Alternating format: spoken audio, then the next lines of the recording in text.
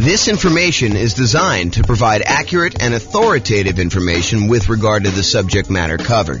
It is offered with the understanding that the presenters are not engaged in rendering legal, accounting, or other professional services.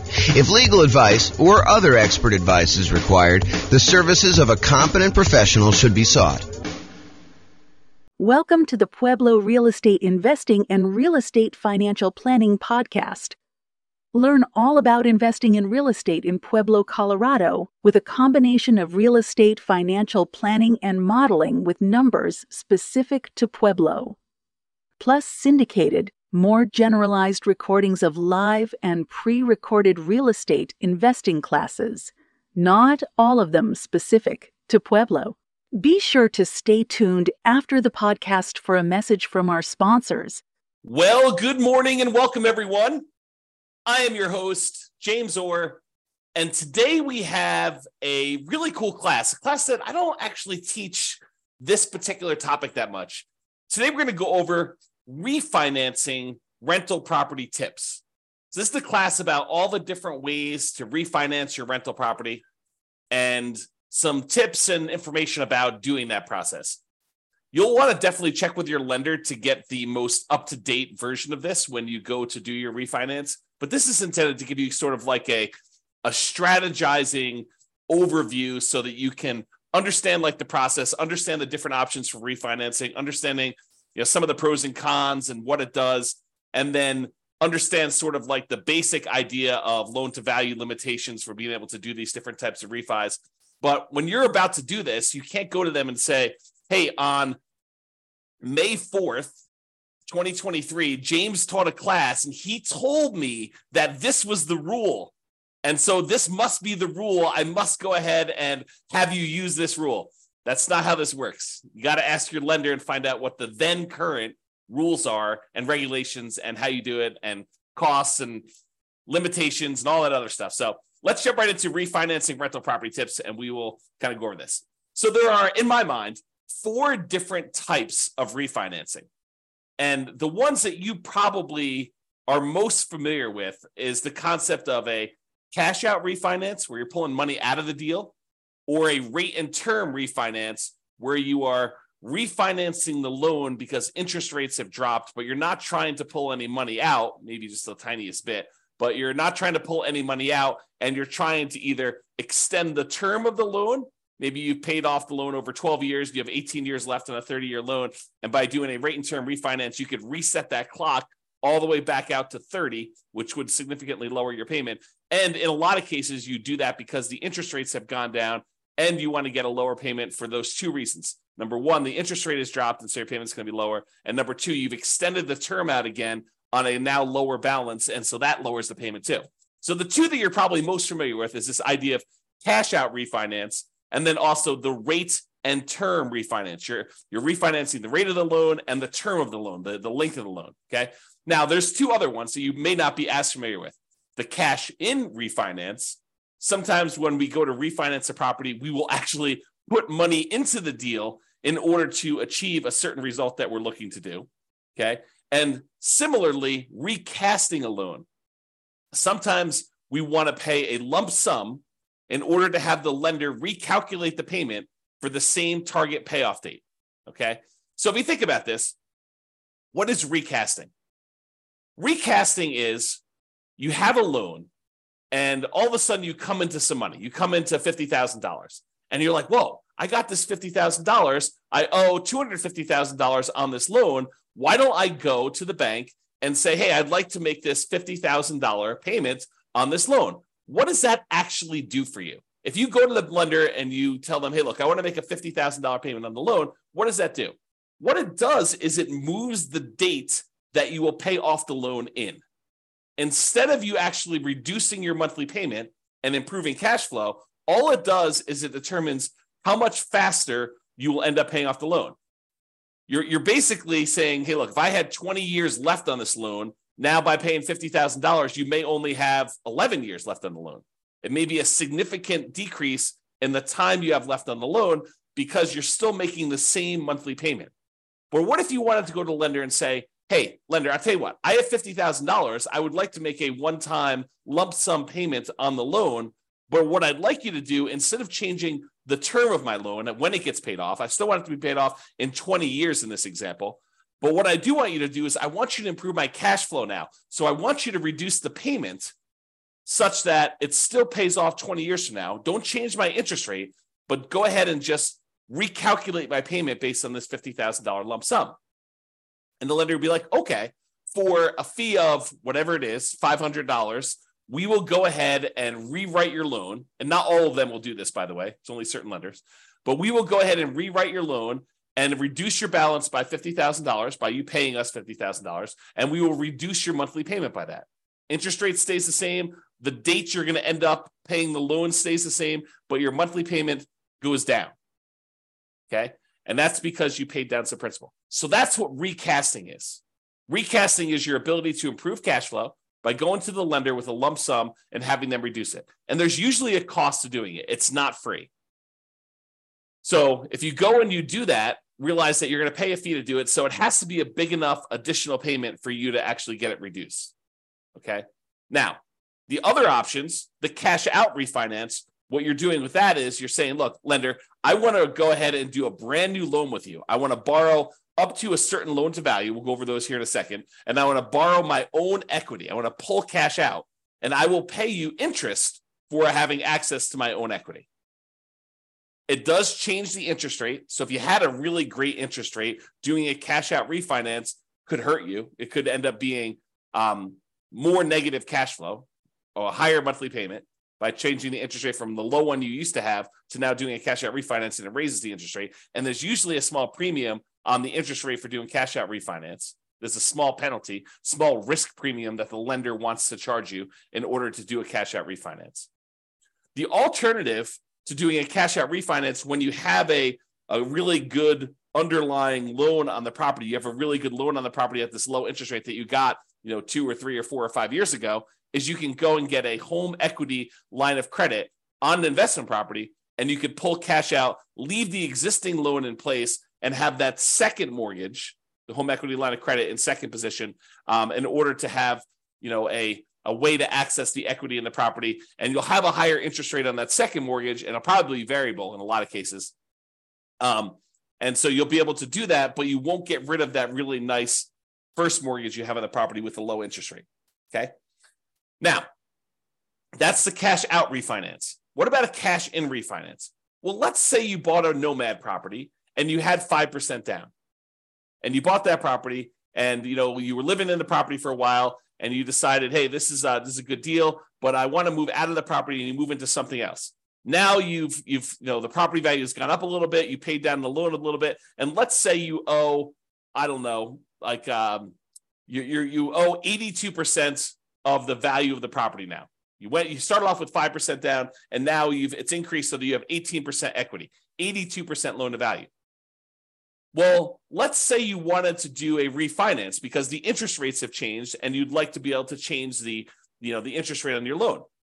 They've improved enough where you want to go and do this, but you're not quite at 20% PMI. You're not quite at 20% loan to value, and if you're less than 20% loan to value, you may have private mortgage insurance on your property. And so you may choose to voluntarily put more money into the deal, put cash in when you refinance in order to get a more appropriate loan to value, a slightly better interest rate, and maybe even eliminate PMI. Another example is, let's say you have 23% equity in the property. And if you put 2% more down, you get over the threshold of being at 75% loan to value or 25% down, which improves the interest rate you're going to get on the loan. So not only are you borrowing less because you put 2% more in, but also your interest rate has improved because going from that 23% equity position to 25% equity position gets you over a threshold where the interest rate actually improves on that loan. And so you do that. And so that's an example of cash in refinance, and why in some cases, even though a lot of times we're trying to optimize the minimal amount of money we have in a deal, sometimes we will voluntarily put more into a deal because it is advantageous for us to do so in certain situations. So you need to really take that into account. Okay. So we talked about cash out refinances where you pull out money, interest rate changes, you're kind of borrowing your own equity, you're starting to make interest payments on the equity that you have. Cash in refinance, you're adding money when you do a rate and term, not rate and term. You're adding money when you do I guess it is a rate and term, but you're adding money when you go ahead and refinance the loan. You're changing the interest rate. You're changing the term of the loan. Sometimes that improves your loan to value. Sometimes it gives you a better interest rate. Sometimes it gets rid of PMI if you were less than 20%, kind of have an equity in the property. And then your rate and term refinance, where you refinance, you change the mortgage interest rate and you change or reset the term of the loan. You do not pull money out except a very small amount sometimes. There's usually an amount that a lender says, hey, look, as long as it's under $1,000 or $2,000 is the one I hear probably most common. As long as it's under $2,000, you're getting some cash back, that's fine. But if it's more than $2,000, that's considered cash out refinance, and it's not considered a rate and term refinance, okay? So you can pull a little tiny bit of money out, so you're not having to do that when you're doing the rate and term. And then finally, that idea of recasting, where you pay a lump sum in to have the lender recalculate your payment for the same target payoff date. The interest rate tends to stay the same for this. Okay, so those are the 4 types of refinancing that we covered. When you do a refinance, it is very likely that they will require a new appraisal. And I think that is an increased likelihood for cash out refinancing. Now, we've seen a movement lately where lenders are moving toward not requiring some appraisals in some very specific situations. Definitely want to contact your lender and find out what the then current rules are. But we are seeing a movement toward not having to do new appraisals. Doing some type of like desktop underwriting where they check the value using some of their automatic valuation modeling, AVM type models where they're doing that. Or maybe if you had a certain amount of equity in the property, they don't even need to do an appraisal at all. So be aware that may be the case, but plan for it. Plan that there's probably going to be an appraisal cost unless you talk to your lender and your lender says, nope, not going to be an appraisal for you. Okay. If you do cash out refinance, I think that the odds of you having to do a new appraisal is going to be higher. Okay. Now, most refinances allow you to refi in the closing costs for getting the new loan. In some cases, the appraisal costs of getting the new loan. And in some cases also a certain limited amount of buying down the interest rate to be rolled in. So you could go and say, hey, look, I want to go do this refinance on the property. I've got a bunch of equity in it. I want to roll in the closing costs, so that'll get added to your loan balance. I want to roll in the cost of the appraisal, so that'll get rolled into your loan balance. And because interest rates are low right now, and I'm going to have this loan forever because I'm not going to refinance again, I want to buy down my interest rate so that I can get improved cash flow. And you could roll in the buy down as well.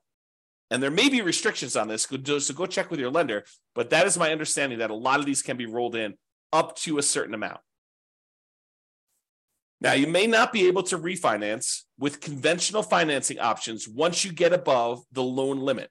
So once you get, for example, 10 loans, 10 conventional Fannie Mae, Freddie Mac loans, FHA loans, USDA loans, VA loans, once you get 10 of those on your credit report, on your tax return, and there may be some weird exceptions where if you and your spouse have totally separate tax returns, have totally separate properties that you own independently, where you could actually get 10 in your name and your social security number, and she can get, or he, whatever it is, can get 10 more on their social security number and their tax return, as long as you are doing separate tax returns and they're on separate social security numbers and you're not deeding them to each other and being on title. But check with your lender about what this limitation is. But once you get above that 10, you may not be able to easily do any type of refinancing, even rate and term refinancing, until you get down below 10.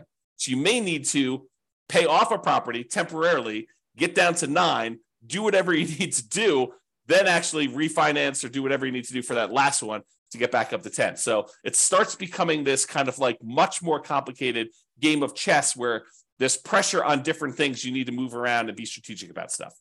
Okay. Check with your lender for their current rules and your current situation to find out what is appropriate for you, and be flexible in your approach. All right, let's go over some tips for rate and term refinance. Allows you to change the current mortgage interest rate to whatever the current rates are. So if rates have dropped, you're allowed to do that. If rates have gone up, you're going to get a higher rate if you do this. It allows you to change the current term of the loan.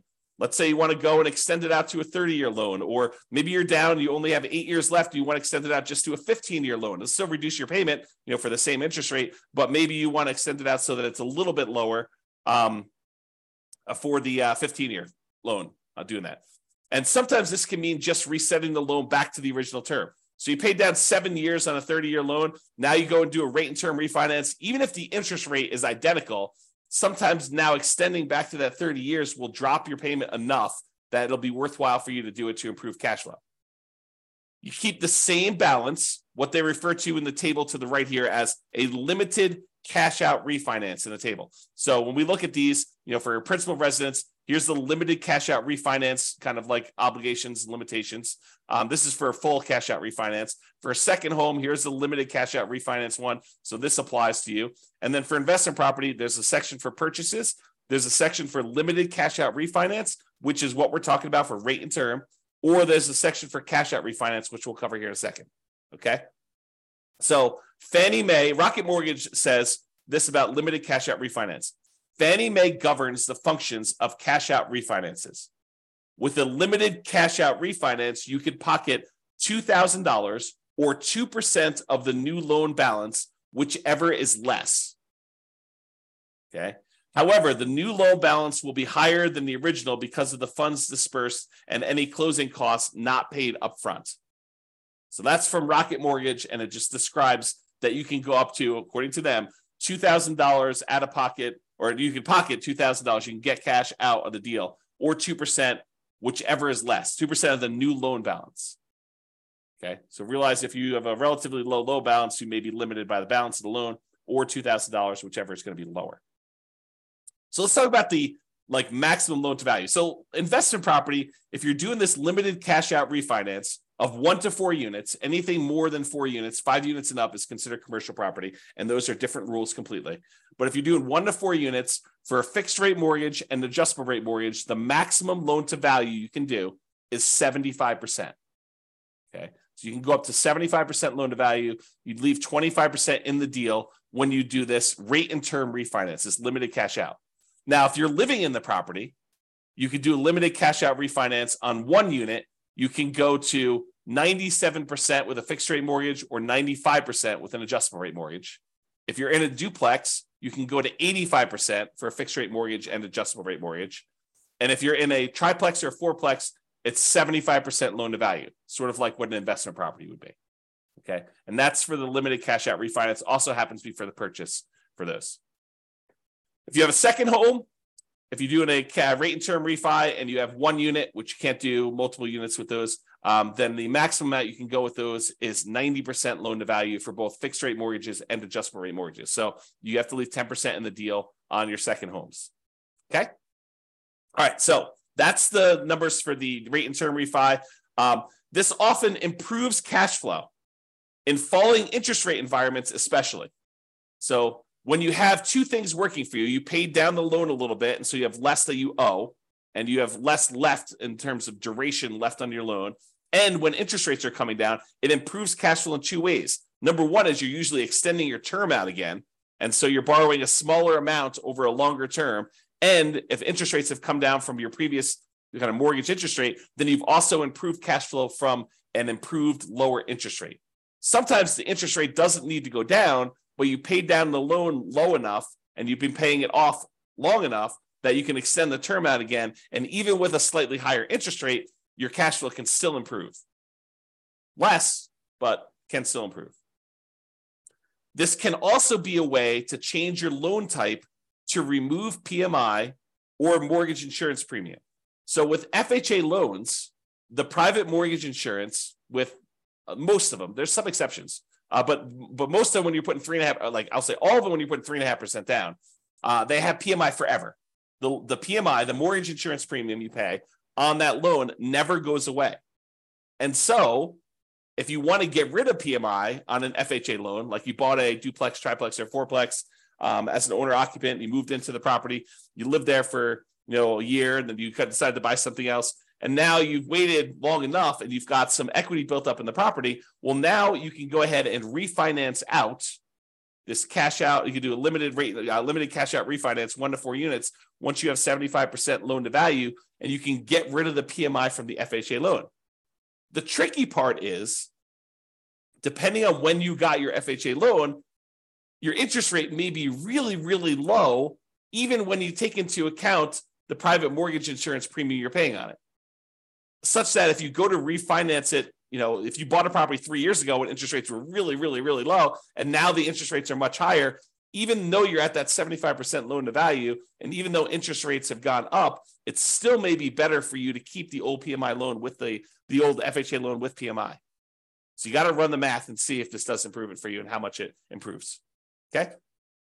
But this would be the way, doing like a rate and term refinance and going into a non-FHA loan, or maybe you go back into an FHA loan. If you get over 20% down, you don't necessarily have to have PMI anymore. Okay. So go do the math, figure it out. But this is how you get rid of that PMI on FHA loans to get it out of it, is do the rate and term refi. Now let's talk about some tips for cash out refinance. So the new loan amount equals the previous loan balance plus any cash you receive at closing. So you're increasing how much you owe on the property by whatever you decide to take out. So that means that you're borrowing more, which typically means your payment's going up, unless the interest rate has come down so much and you've extended the term so much that the payment is lower. Now, borrowed money that you pull out of a loan is not typically taxable, but talk to your CPA if you plan to use the money for additional investing, because there are rules about where that gets applied. My very layman's, non-professional, non-tax advisor understanding of this is that the money you use to buy another investment property is offset by that property, not the one that you pulled the money out of. But go talk to your CPA to get clarification on that, because I am not sure, and I am not a professional, and I'm not giving you tax advice because I'm not qualified to give you tax advice. I don't even do my own taxes. Okay, so go talk to your own CPA and make sure you got that down. All right, so let's talk about the maximum loan to value you can do now for cash out refinances when you're pulling money out. So if you were going to try to pull cash out of a property that you're living in, with one unit, you can go up to 80% loan to value for fixed rate mortgages and adjustable rate mortgages. So if you're living in a single family home, a condo or townhome, and you've got one unit, you can actually go up to 80% loan to value. If you're in a duplex, triplex, or fourplex, 2 to 4 units, remember 5 units and above is commercial, it's a totally different deal. You can go up to 75% loan to value. So a little bit more conservative. They will only allow you to go up to 75% loan to value. You have to keep 25% equity in the deal if you're going to do a cash out refinance. And those numbers are different than when you do the rate and term. Okay. Second homes, when you're doing a cash out refinance, it's still 75% loan to value. Okay. You have to be 75% loan to value to do cash out for those. Then if you're doing investment property, you're doing a cash out refinance with one unit, a single family home, condo or townhome, with one unit, it's 75% loan to value. If you're talking about a duplex, triplex, or fourplex, and you want to pull cash out of that, they only allow you to go to 70% loan to value. So even more conservative. They want you to keep 30% equity in the deal when you do this. So really, to kind of summarize it, you're probably 75% loan to value, no matter what you're doing, unless you're doing a single family home where you're living in the property, then you can go to 80%. Or when you're doing your 2 units, 3 units, or 4 units, triplex, duplex, triplex, or fourplex with an investment property, it's more conservative. It's 70% loan to value. Okay. Now, this idea of doing, cash out refinance, although you can do sort of rate and term if you borrow the money in order to buy the property and the repairs when you do your burst strategy. But most often when you're trying to do the burst strategy, a lot of times you're doing this cash out refinance model where you're pulling money out of the deal. And the ideal is to pull all of your money out of the deal and and so you have the money and you could use it to do other deals in the future. But the idea is to try to get all of your money out. And there is usually a delay. Most lenders now are requiring seasoning of the property for up to 12 months in order to do this.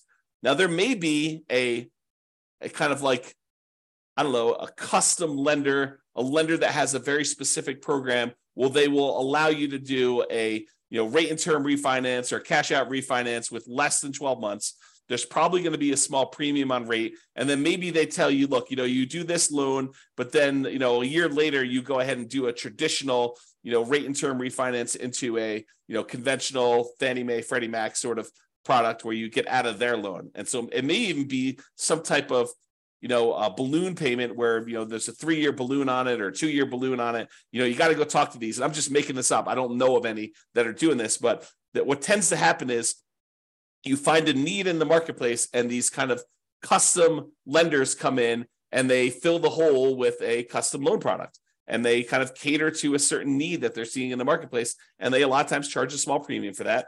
And they get their premium, being able to cater to those guys. So if you want to do this with more traditional Fannie Mae, Freddie Mac, definitely talk to your normal mortgage broker and find out what the rules are. If you want to try to find one of these more alternative ones, you're more likely to find those guys advertising to like a real estate investor club or group. Okay.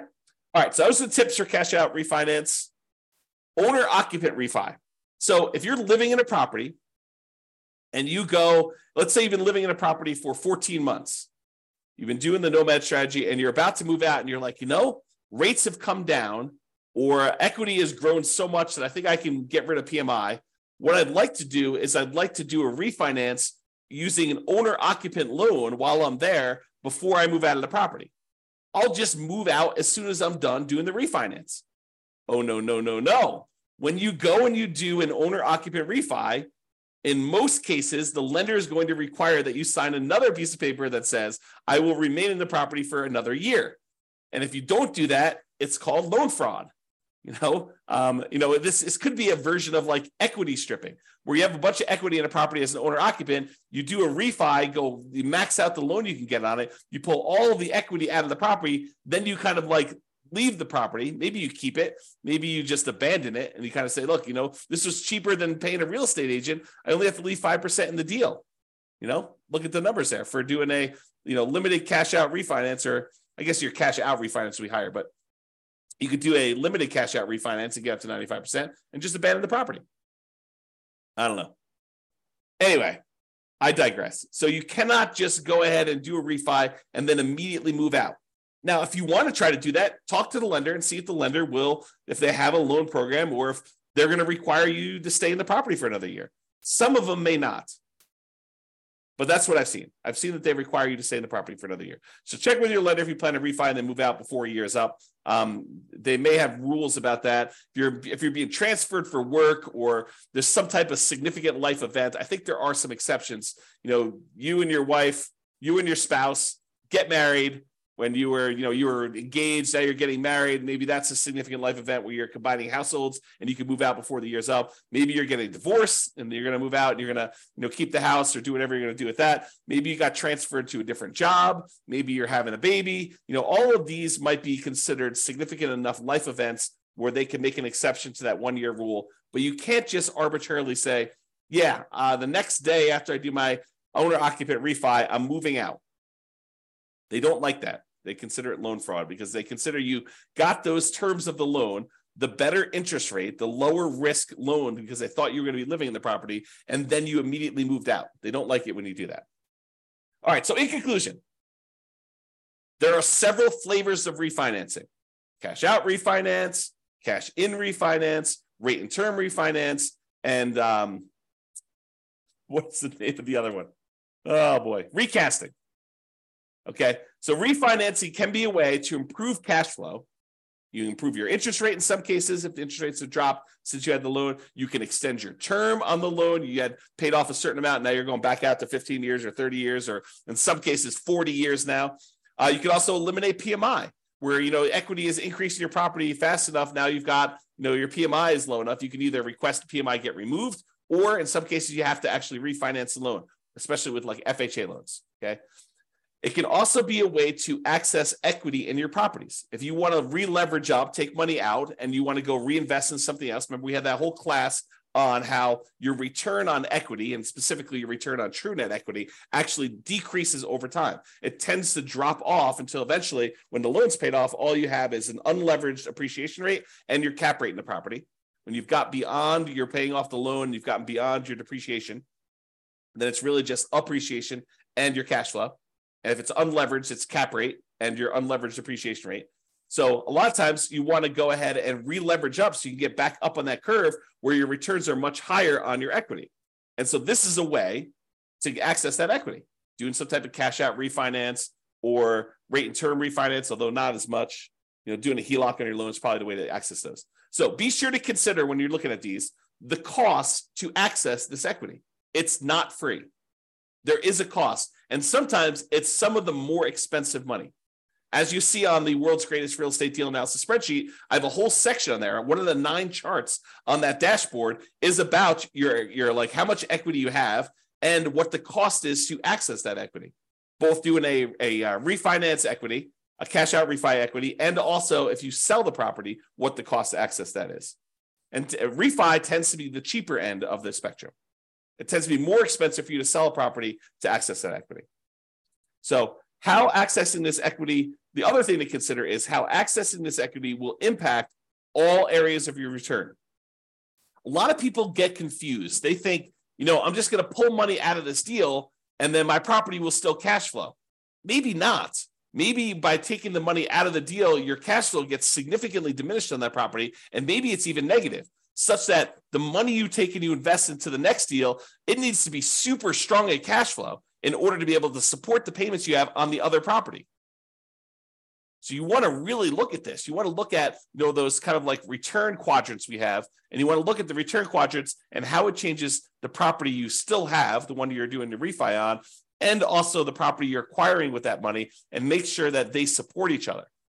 Or if they don't support each other, you're okay with that, right? Like you could be okay having negative cash flow if you decide to re-leverage up because you think the overall return in your portfolio is going to help you get to financial independence. It's not a property you intend to have where it's going to cash flow massively. You're really doing this to capture the great appreciation, some debt pay down, some tax benefits, and you're okay feeding the property, having some deferred down payment while you're doing that.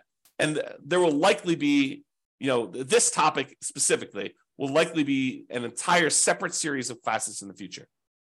Probably not until I'm done doing all the stuff on buying when we start talking about should I sell or refi my rental. That's like intended to be the next whole separate module, not individual module, but like whole, course, if you want to call it that way. All right. But there will be those things coming. We'll talk about those in the future. All right. That's all I got for you. Hope you enjoyed this class. Hope it was helpful for you, learning about all the different ways to kind of refinance and some tips for doing that. Again, talk to your lender and get the advice you need if you're planning on doing this. This has been James Orr. Hope you have a great day, everybody. Bye-bye for now. With home prices up, mortgage interest rates up, and rents up, but not quite enough to counteract the higher prices and interest rates, cash flow on rental properties in Pueblo is harder than ever. Book a call with the Real Estate Financial Planner to apply our proprietary 88 strategies to improve cash flow on your rentals. See the show notes for a link to schedule your call and improve your cash flow today. If you're a real estate agent, lender, or professional in Pueblo that wants to help our real estate investor listeners, consider reaching out to learn about collaboration opportunities with this podcast. We'd love to add more value to our listeners by having you assist our investors buy, sell, and finance their real estate investments. See the show notes to schedule a call to discuss collaboration opportunities